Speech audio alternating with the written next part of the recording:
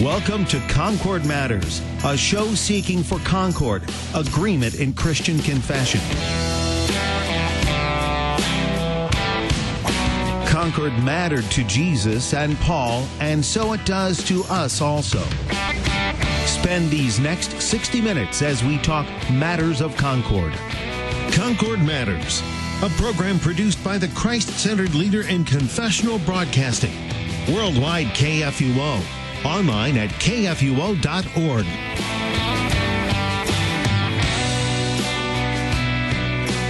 Welcome to Concord Matters here on KFUO AM Radio, the messenger of good news. I am this week's host, Pastor Joshua Scheer, Senior Pastor, Our Savior Lutheran Church, coming to you here from Cheyenne, Wyoming, where it is a beautiful sunny day as we're having a little bit of fall this time of year, which is great, as we are getting ready for Reformation Sunday and everything else coming up.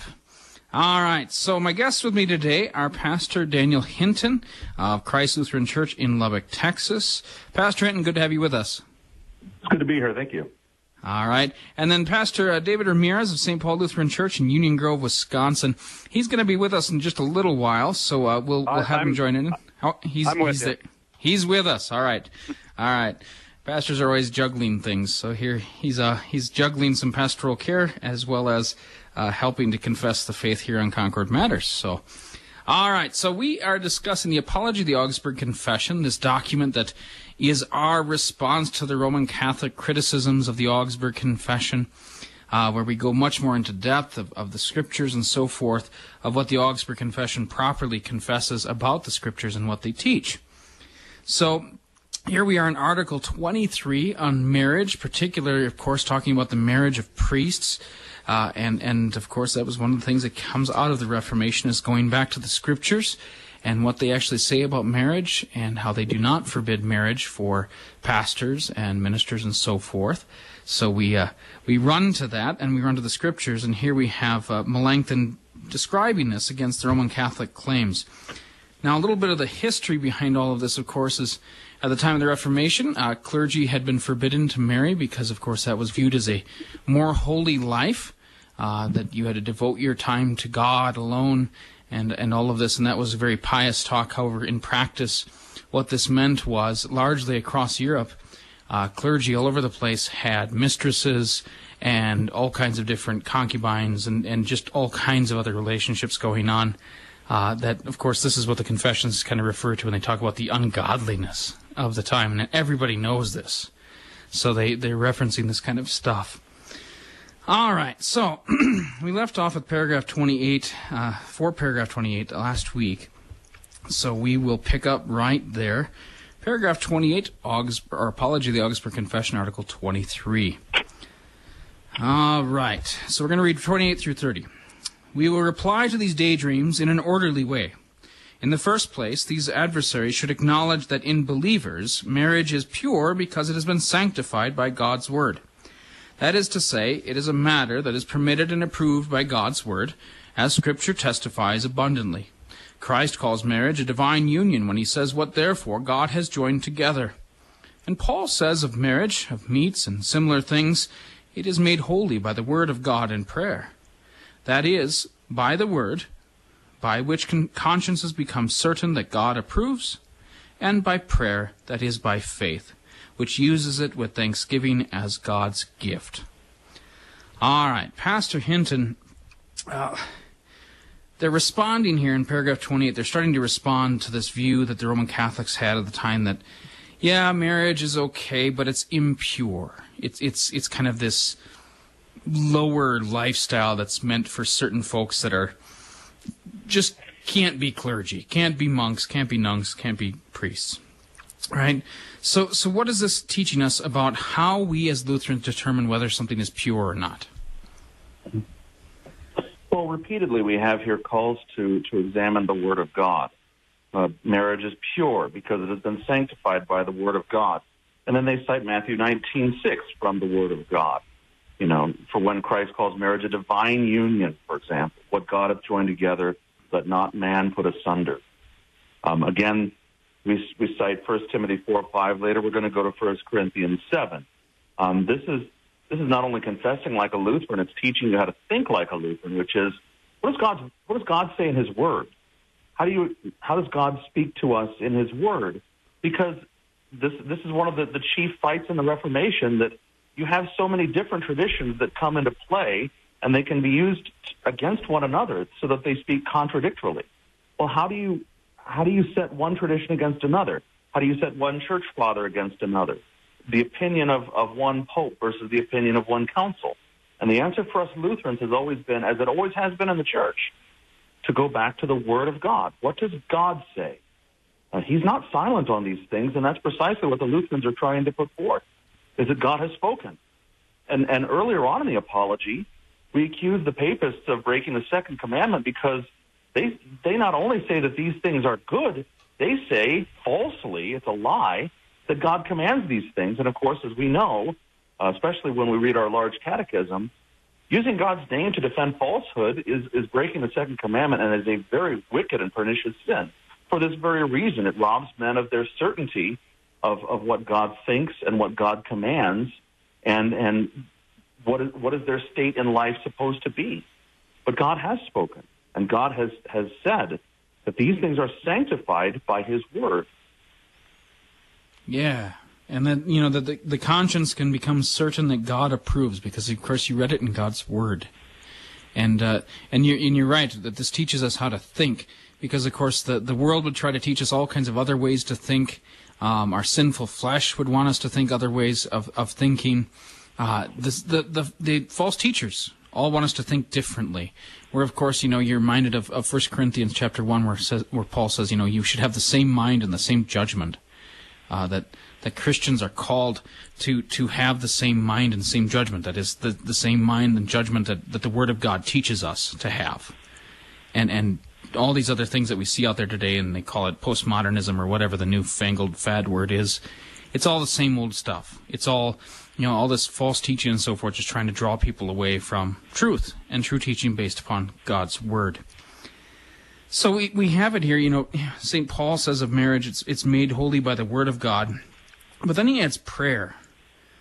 But notice here, he's going to do this a little later too. He's referencing prayer, but he's of course meaning that which undergirds all actual Christian prayer, and that is faith. That uses prayer as a thanksgiving for God's gift. So we're going to see this in a little bit, that the callings, the vocations, the good works, and so forth are all mentioned because, of course, they all imply the faith, which is, of course, what James 2 talks about, that this is how you see faith. It's in the works that are done. Not that the works are going to save you, but the faith is there because the works are there, and you see this. So that's kind of one of the things that he's talking about here.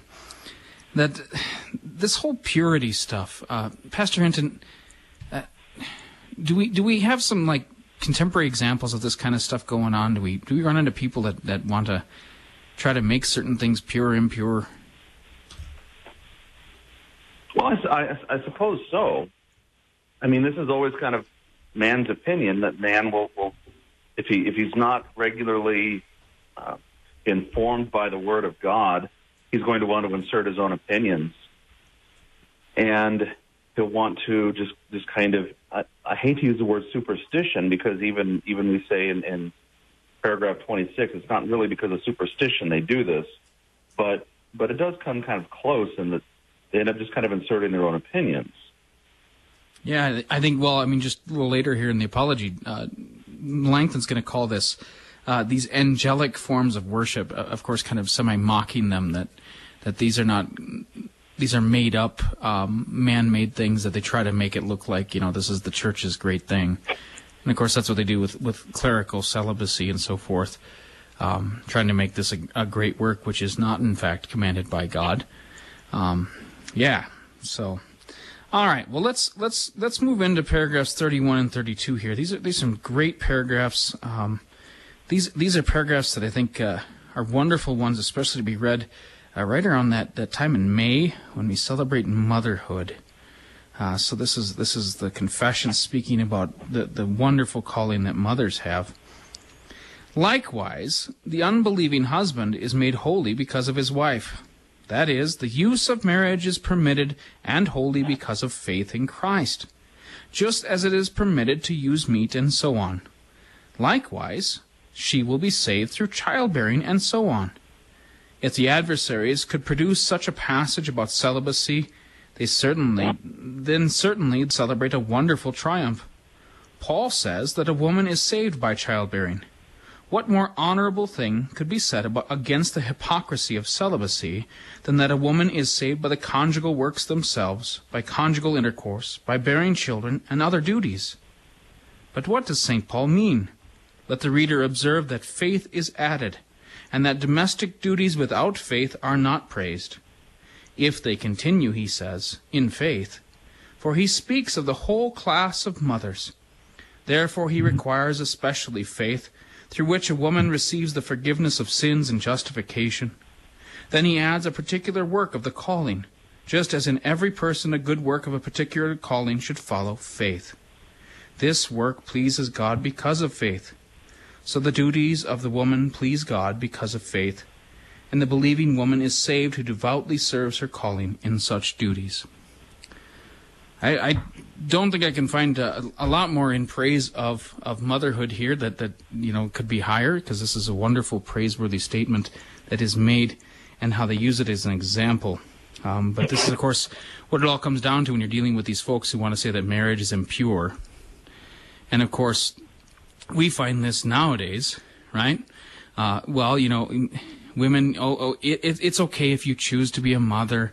But there are other greater things, that the world will heap more honor on, and so forth, right? So Pastor Hinton, can you kind of open up this kind of thought and understanding how we can use these passages now and still learn from them and confess them? Well, I would say that, first of all, we should use them to encourage and uplift our wives, our mothers, our sisters, and our daughters, as they set about finding what holy and godly womanhood is really all about. And unfortunately, women are really just bombarded by this wicked and perishing world, by all kinds of false, wicked notions about what it means to be a woman, about what it means to be fulfilled. And what ends up happening is that these women end up very confused and uncertain. Am I doing what I should be doing? Am I all that I could be? And then for those women who are mothers, who keep the house, who teach their children, who learn in church quietly with godly submission, who submit to their husbands in love, they end up thinking and sometimes doubting that what they're doing is right, because they're getting no messages certainly from the world, that these things are godly or good or to be held up as examples of what womanhood is. And so I think we use these things to teach, especially Christian women, these things that you do in faith. And this totally goes to what we have in the table of duties at the end of the catechism, that third section of the catechism, where all these Bible passages are listed that apply to various people in their various stations in life.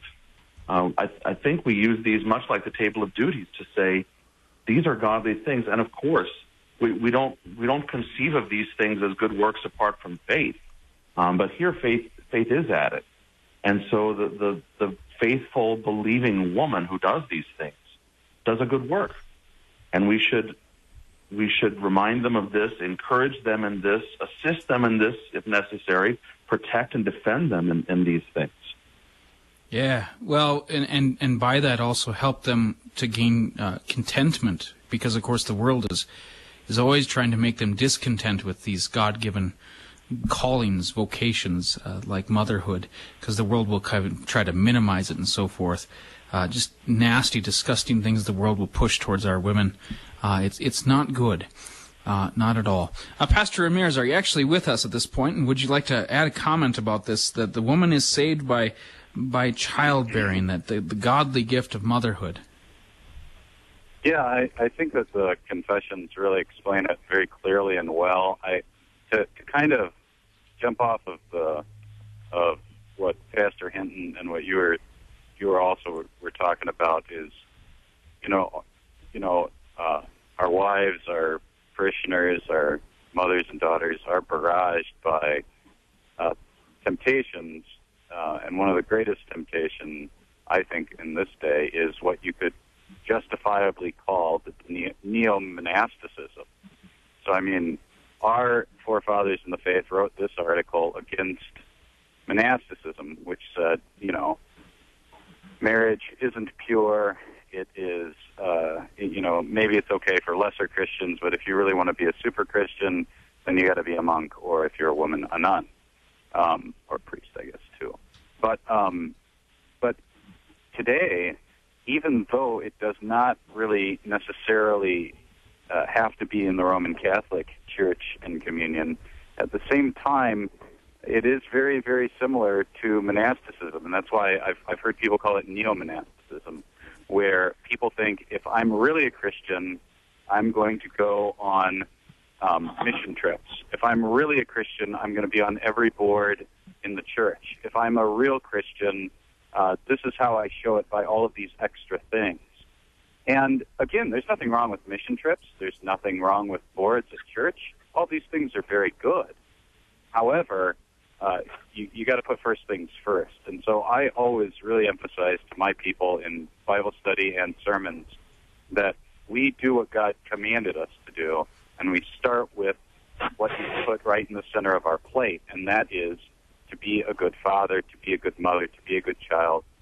You know, you find your role in the table of duties where God has placed you in this world and who He's made you to be as a man or a woman, and you take care of those things first, and that should be the center of your life, instead of looking for these things that unfortunately get a lot more praise today.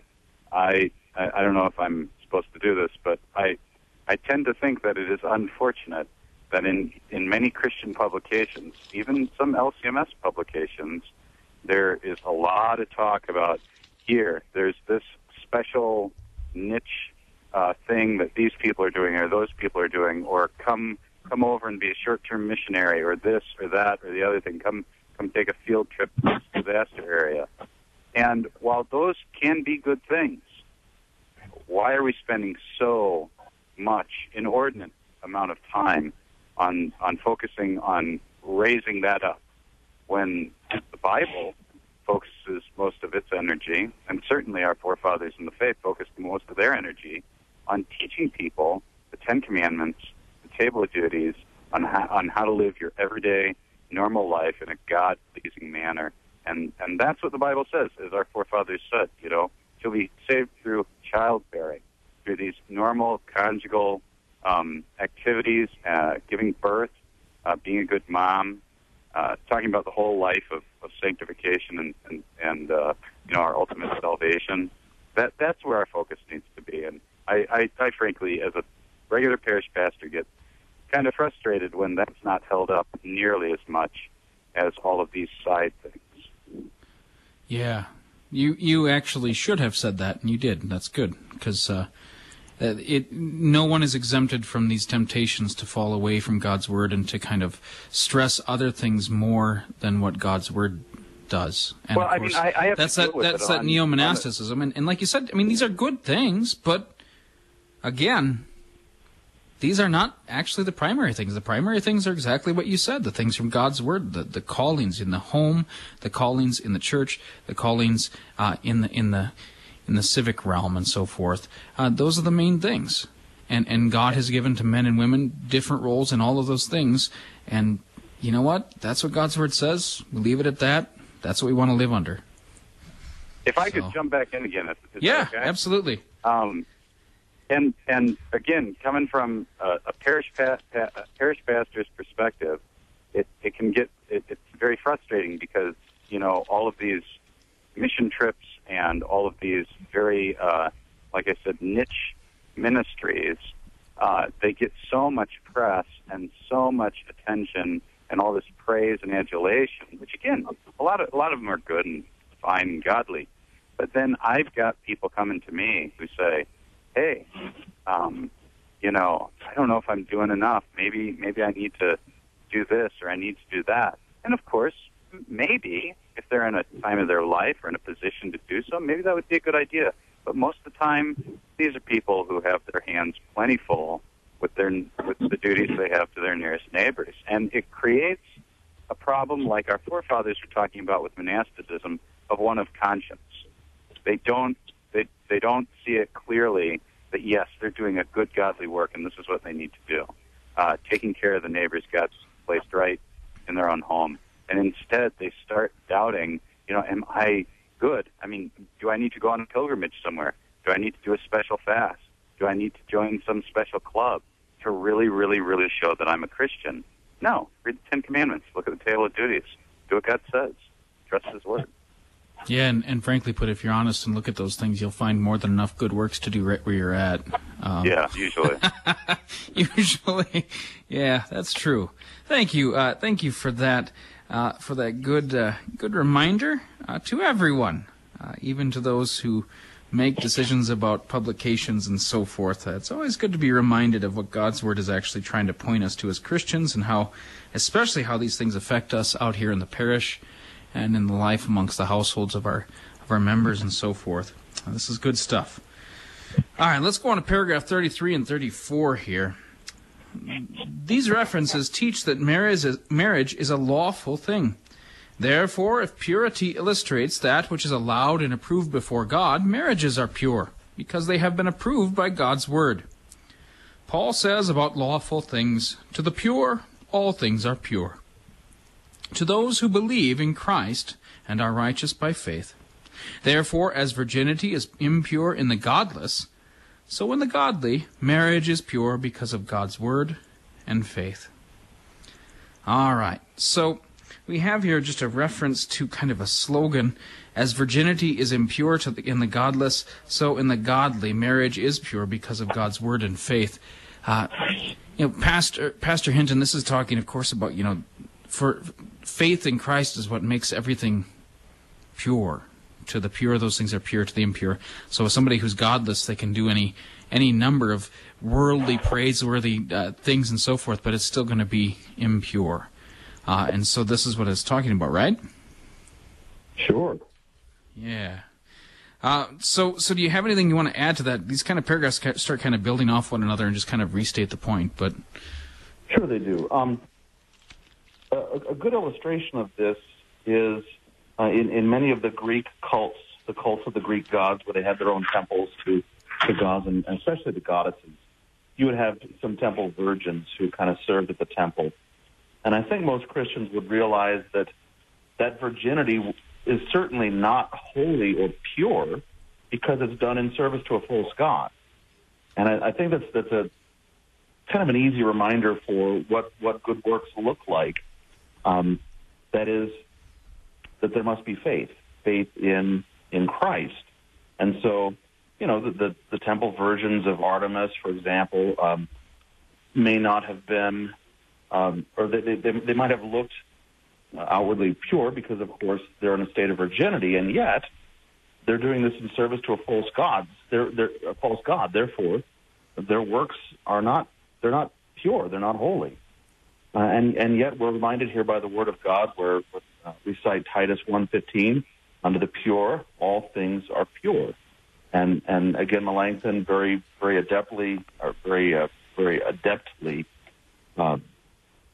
tells us what this means. That is to say, to those who believe in Christ and are righteous by faith.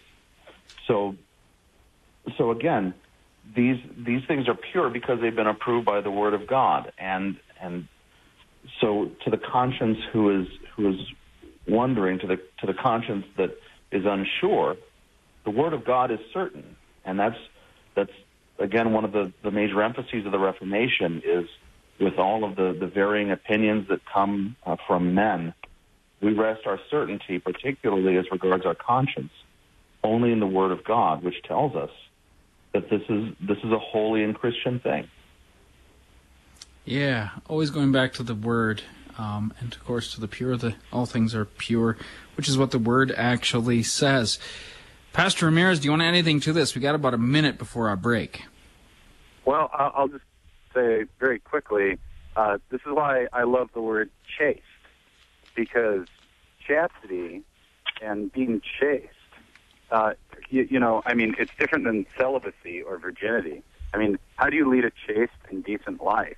Well, you do it if you're unmarried, then you do it by not engaging in activities that only married people should be engaged in. And if you're married, then actually coming together with your spouse and having relations is actually a chaste thing. It's a good thing. And that doesn't make you unchaste. So, I mean, at our church, we still use the 1943 version of the Catechism. So what do you people use? It's not chaste and decent life. I can't even remember anymore.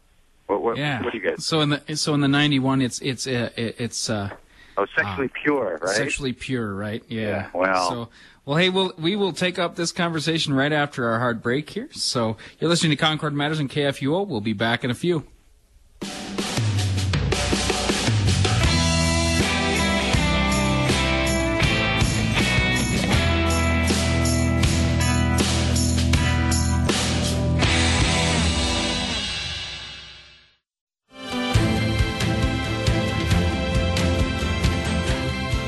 Issues Etc. Reformation Week continues Tuesday. Our theme, Paths to Lutheranism, we'll discuss from Calvinism to Lutheranism with Dr. Leonard Payton.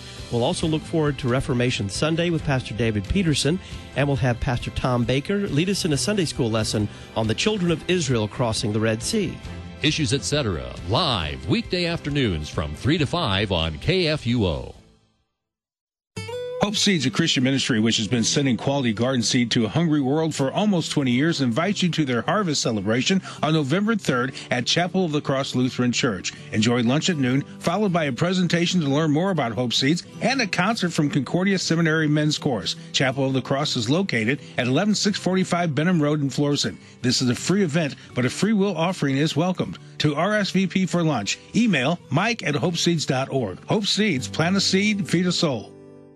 St. Louis, I can't wait to meet you. I'm Katie Schurman, author and editor of Emmanuel Press's latest release, He Restores My Soul. And I hope you'll join me and my fellow authors Cheryl Swope, Cheryl Magnus, Heidi Sias, and Heather Smith at 6 p.m. on October 25th at Village Lutheran in Ladue. Cookies will be on hand for consuming, books will be on hand for purchasing, and authors will be on hand for signing. That's 6 p.m. on October 25th at Village Lutheran Church. See you then. In a day when numerous concerns about money and safety abound in this fallen world, there is still a beacon of hope in Christ Jesus, spreading the gospel message of mercy.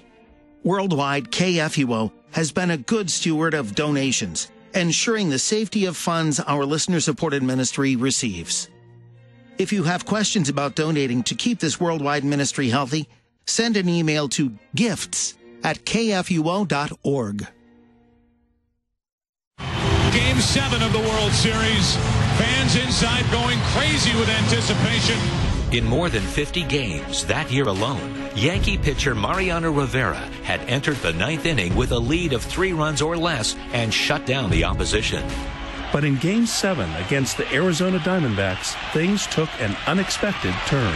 Rivera's decision to hurl his cutter against the Diamondback batter ended in officially blowing one of the biggest save opportunities of the game. The Yankees lost. Rivera said only 2 things consoled him on that difficult trip home: his wife Clara and his Bible.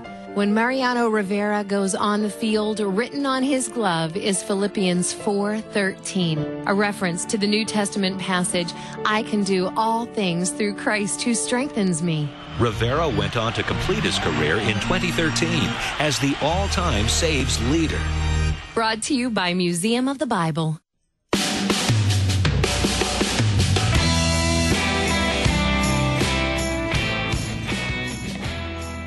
Welcome back to Concord Matters here on KFUO AM Radio, the messenger of the good news. Joining me again today, we have Pastor Daniel Hinton of Christ Lutheran Church in Lubbock, Texas, and Pastor David Ramirez of St. Paul Lutheran Church in Union Grove, Wisconsin. I'd imagine 2 different areas of the country receiving very different weather today as we're going through the book of Concord. All right, so we left off with a little bit of discussion about the word chaste, which was from the old 1943 catechism. And the 1991's catechism change of that word into sexually pure, which I think really narrowed down the definition compared to what chaste had said. And I think Pastor Ramirez was trying to make that point before we kind of had to go to a hard break. So, Pastor Ramirez, if you'd like to just kind of conclude, you certainly can. Oh, I was pretty much done. I just think chaste is a better word. I mean, I mean, it's kind of funny to be talking about being sexually pure and using that term, which most kids go, ew, you know. And I think chaste has a much richer history and tradition, but regardless of the translation, I think chaste is just a great word for us to think about how we can be chaste, either as people who are unmarried or married. So that's all I wanted to say. Excellent. Yeah, so let's look at this, because paragraph 35 kind of tries to cover this actually a little bit.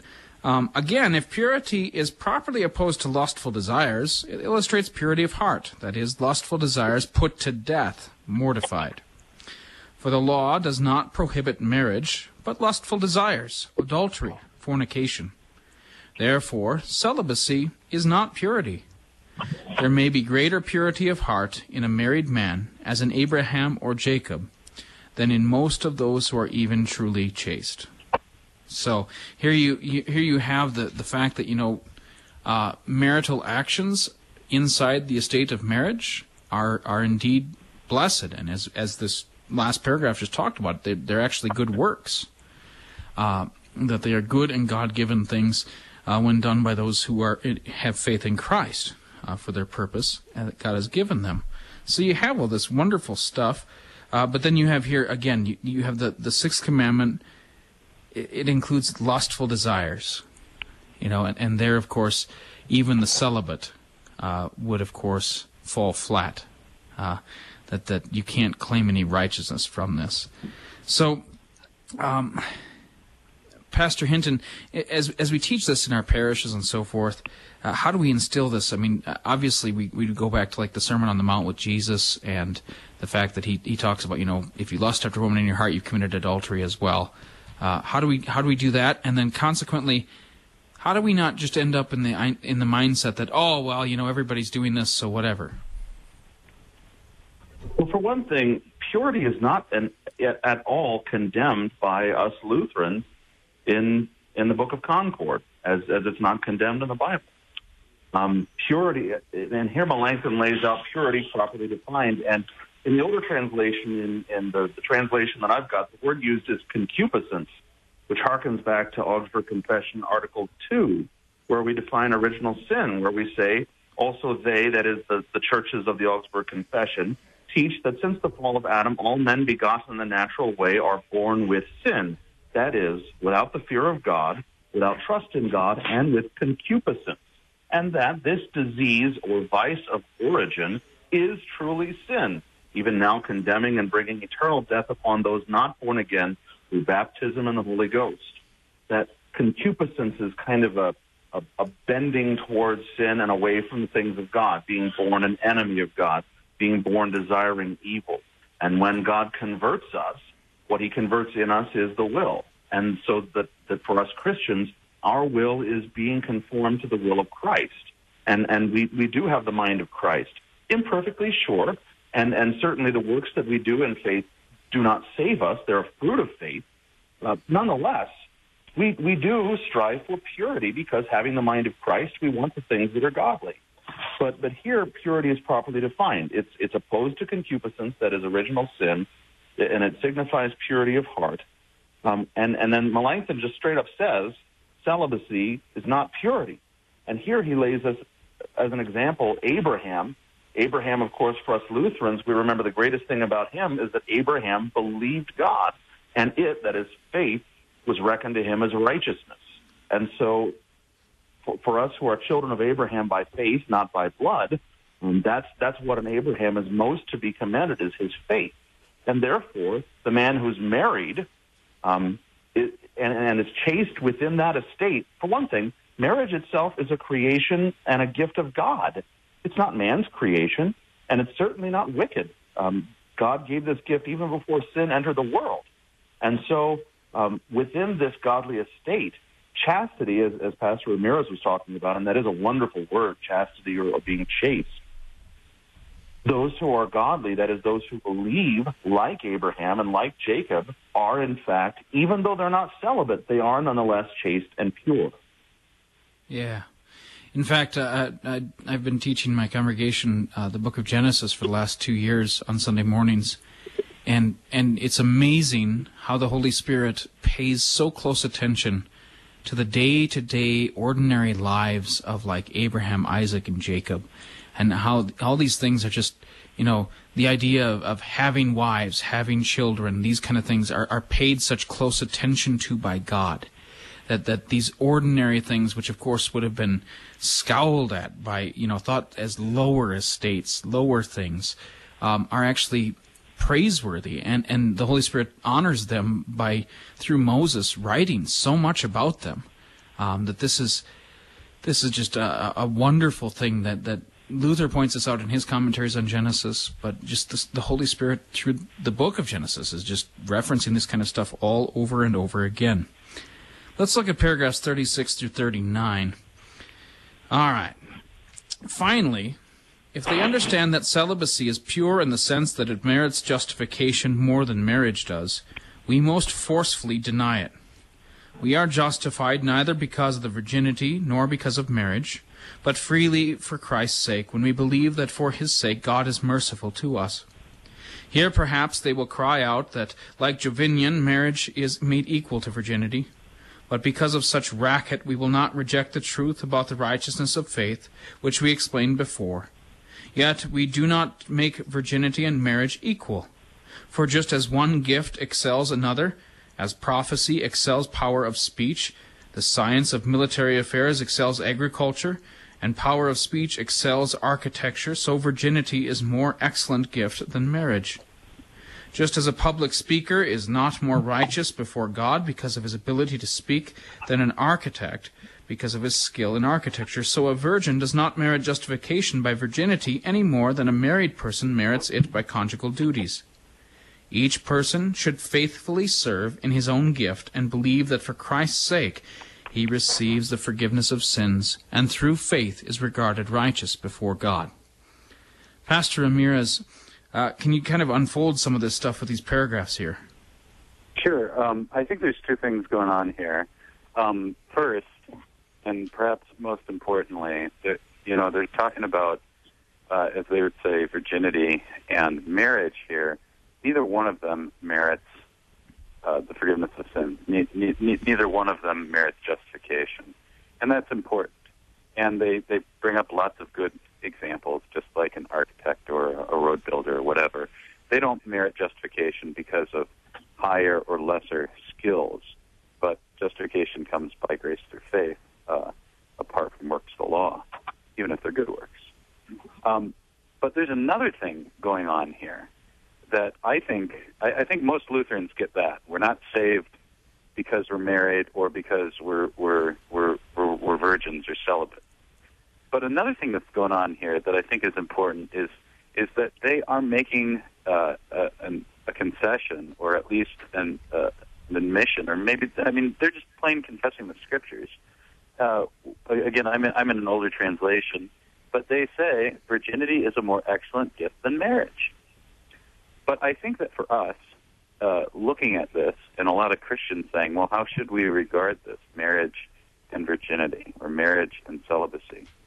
Well, I think that not only do we have to confess with our forefathers that, yes, virginity is spoken of, celibacy is spoken of as a very high special gift from God, I also think we have to see the difference between the general rule and the exception. And that they don't explicitly make clear, but it runs through this whole section, where if you go back to Genesis, God lays down what the norm is.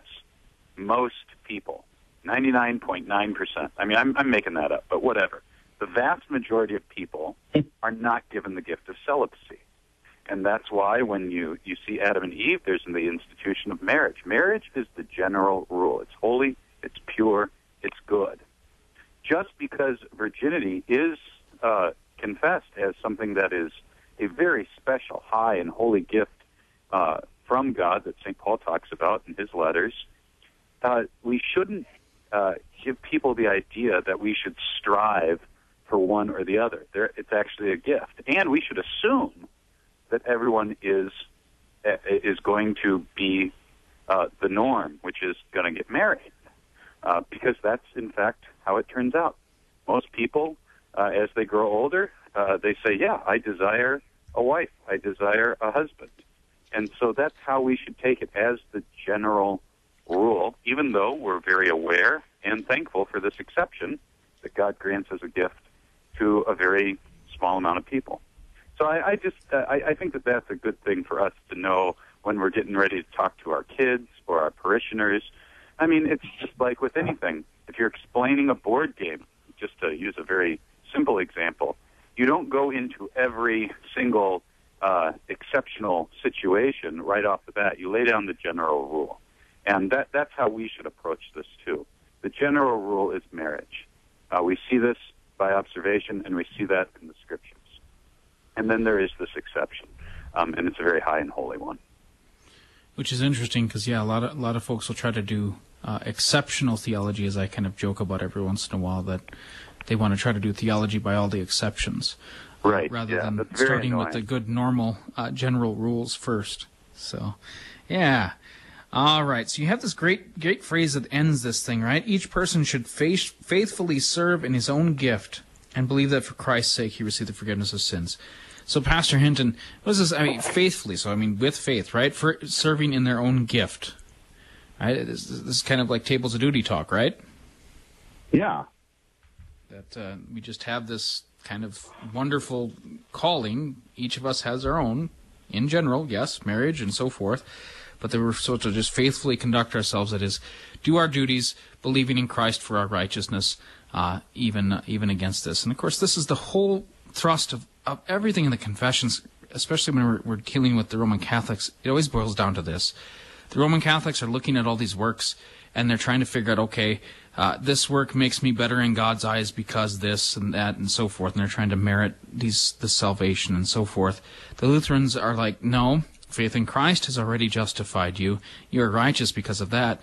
Now we study these good works in order to know best, how it is we live a godly life and serve our neighbor and so forth. That works are the fruit of faith. But that we're fighting, of course, always against this idea that we're meriting something special, forgiveness, for instance, by our works. All right, so let's look at paragraph 40, and this kind of wraps up, and I think it starts talking a little bit about what Pastor Ramirez was talking about. Neither Christ nor Paul praise virginity because it justifies, but because it is freer and less distracted by domestic occupations in praying, teaching, and serving. For this reason, Paul says the unmarried man is anxious about the things of the Lord. Virginity, therefore, is praised because of the meditation and study. So Christ does not simply praise those who have made themselves eunuchs, but adds for the sake of the kingdom of heaven, that is, they may have freedom to learn or teach the gospel. He does not say that virginity merits the forgiveness of sins or salvation. So again, you have here, I think this is what Pastor Ramirez was talking about. This is a great gift, but again, neither virginity nor marriage merits the forgiveness of sins. Neither of those justifies a person. Only faith in Christ does. We'll move on to paragraph 41 and 42. To the examples of the Levitical priests, we have replied that they do not establish the duty of demanding permanent celibacy from the priests. Furthermore, the Levitical impurities are not to be transferred to us. Then, intercourse contrary to the law was an impurity. Now it is not an impurity because Paul says to the pure, all things are pure. The gospel frees us from these Levitical impurities. If anyone defends the law of celibacy with the intent to burden consciences by these Levitical commands, we must labor against this, just as the apostles in Acts 15:10 labored against those who required circumcision and tried to force Moses' law upon Christians. All right, Pastor Ramirez, what are we discussing here? We're now bringing in the Levitical priests. Obviously, the Roman Catholic Church likes to draw on the Levitical codes for priests and so forth into the church, trying to draw the pastoral ministry from the Levitical priesthood. So what is it talking about here? Yeah, so, I mean, they're trying to use some of the Levitical practice, some of the practices of the Levitical priests in terms of, times when they were to be celibate as a precedent for them requiring priests to be celibate their whole life, and as at least my translation says, imposing perpetual celibacy upon the priests. Now, without getting into the details of what the Levitical priests practice, because actually the Melanchthon kind of ignores that. His point is that you can't take what is laid down in, particularly and specifically for the Israelites. And obviously, the Levitical priesthood was not an eternal priesthood. It was for a particular people, particular place, particular time. Obviously, we can look at the Levitical code and the Mosaic code in general as a wonderful God-given example of how he applied, God that is, applied the eternal law of God, the moral law of God, to a specific situation. But that doesn't mean that we must transfer it over to our time and place, though the eternal underlying principles are, of course, still there. But that's, I think, in some ways, that's just kind of the tip of the iceberg, because also what is inherent in the Roman Church, saying we're going to take this, we're going to use this as precedent to impose this upon our own priests. Number one, this is them going not just far beyond Scripture to impose something, because of course, all of us want good order, and we want the church to run smoothly. But this is way beyond that. They're going against an institution of God, and that's really what's problematic. It's kind of in one way like when Jesus tells the Pharisees, "You guys make such a big deal about the commandments of man, about the traditions of man, and yet you ignore the commandments of God, like the fourth commandment. You don't tell people to take care of their elderly father and mother. Instead, they can just give an offering to the temple and say, Korban, what was really supposed to be used to take care of you, I gave away to the temple." And in a very similar way here, they are trying to promote a tradition of man, not just for the sake of good order or so that the church can run smoothly, but over and against an institution of God, that you're not allowed to do it. And of course, this sets up the justification for priests, nuns, and monks to break their vows, because they were wicked vows. It's kind of like if I vowed to go out and murder someone, well, I should repent of that vow because it's against a commandment of God. It's a wicked vow. So you break a wicked vow because it's wicked. In the same way, you can't take a vow and consider it a godly vow. You can't make up a rule or a tradition in the church and try and enforce it against an institution of God. And Pastor Hinton talked about that earlier. Marriage is an institution of God, built in from the very beginning. It's part of his created order. You can't go against it. You're not allowed. Yeah, which also goes with all the other various perversions of that institution of God that go on today. All these different things. The gospel frees us from these Levitical impurities again. And then it says, if anyone wants to burden consciences by these things, we must labor against this. And this is also a very Lutheran thing. But it's, of course, then they quote Acts 15. This is, guess what, a Christian thing. That we oppose when people want to put these extra restrictions on for sake of conscience. Because, of course, they are. They're trying to they're supposed to take away the institutions of God. They're trying to apply a different kind of righteousness rather than that of faith. All these evil and wicked things they're trying to do to the priests of their time. And so we would oppose that, and indeed we should oppose that. All right, let's look at 43 through 45 actually here, and we'll finish up after that, I believe. In the meantime, good people will know how to control the use of marriage, especially when they occupy public offices. These often give good people so much labor that all domestic thoughts are expelled from their minds. Good people know this also, that Paul commands everyone to control his own body in holiness. They also know that they must rest sometimes so that there may be freedom for prayer. Paul does not wish this to be permanent. Such chastity is easy to those who are well occupied. But the great crowd of unemployed priests in the fraternities cannot afford in this sensuality even this Levitical chastity, as the facts show. The lines are well known. The boy used to pursuing a lazy life hates those who are busy. Many heretics misunderstanding of the law of Moses and have treated marriage with contempt. Yet they admire celibacy very much. Epiphanius complains that especially by this approval, the Encratites captured the minds of the gullible. They refrained from wine, even in the Lord's Supper. They refrained from eating the flesh of all animals, in which they excelled the Dominican brethren, who lived upon fish. They refrained also from marriage, and in this particular gained the chief admiration. They thought that these works and services merited grace more than the use of wine, flesh, and marriage. To them those things appeared to be profane and unclean, and could scarcely please God, even though they were not condemned.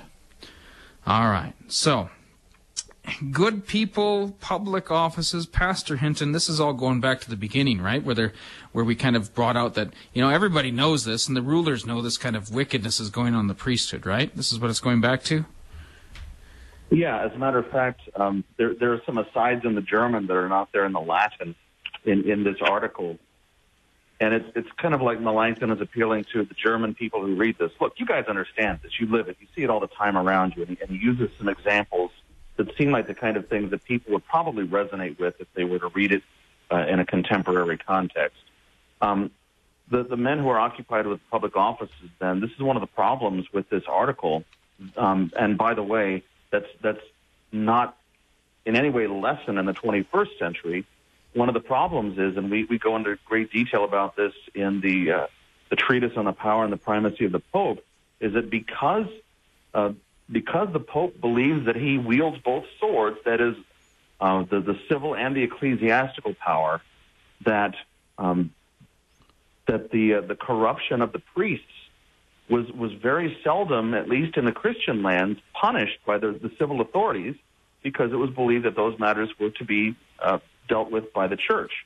And, of course, the church did not, in many cases, prosecute those wicked priests for breaking their vow of chastity.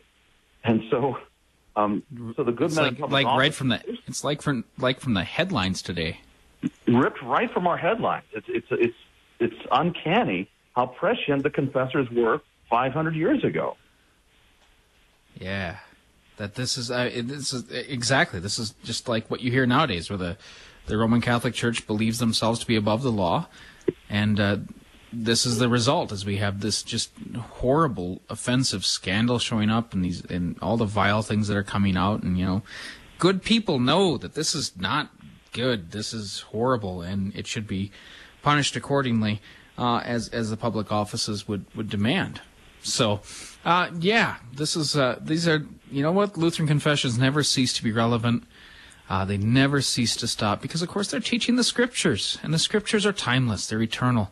They will always have something to say for us as we live out our day-to-day lives in this fallen world. All right. Well, I want to, first of all, thank both of our guests today, Pastor Hinton and Pastor Ramirez. Thank you both for being a part of this, confessing the faith, discussing things that are good and godly, that is marriage and so forth. Thank you both for being on the show today. And also, thank you to all those of you who are out there listening. And I would encourage you to go and do the vocations, the callings that God has given you, starting in your home, and then being a hearer in the church, or if you're a preacher, get back to work, getting ready to be a preacher. And all those good things that God has said for us to do. These are good and godly things we do because we are righteous in God's eyes, because we have faith in Jesus. So this is the good news, and this is what Lutherans confess all the time. If you're not Lutheran, go find a Lutheran church and become one. There's nothing more true than what the confessions teach, which is nothing more than what the Scriptures teach. So you've been listening to Concord Matters here on KFUO AM Radio, the messenger of the good news. We will catch you next week.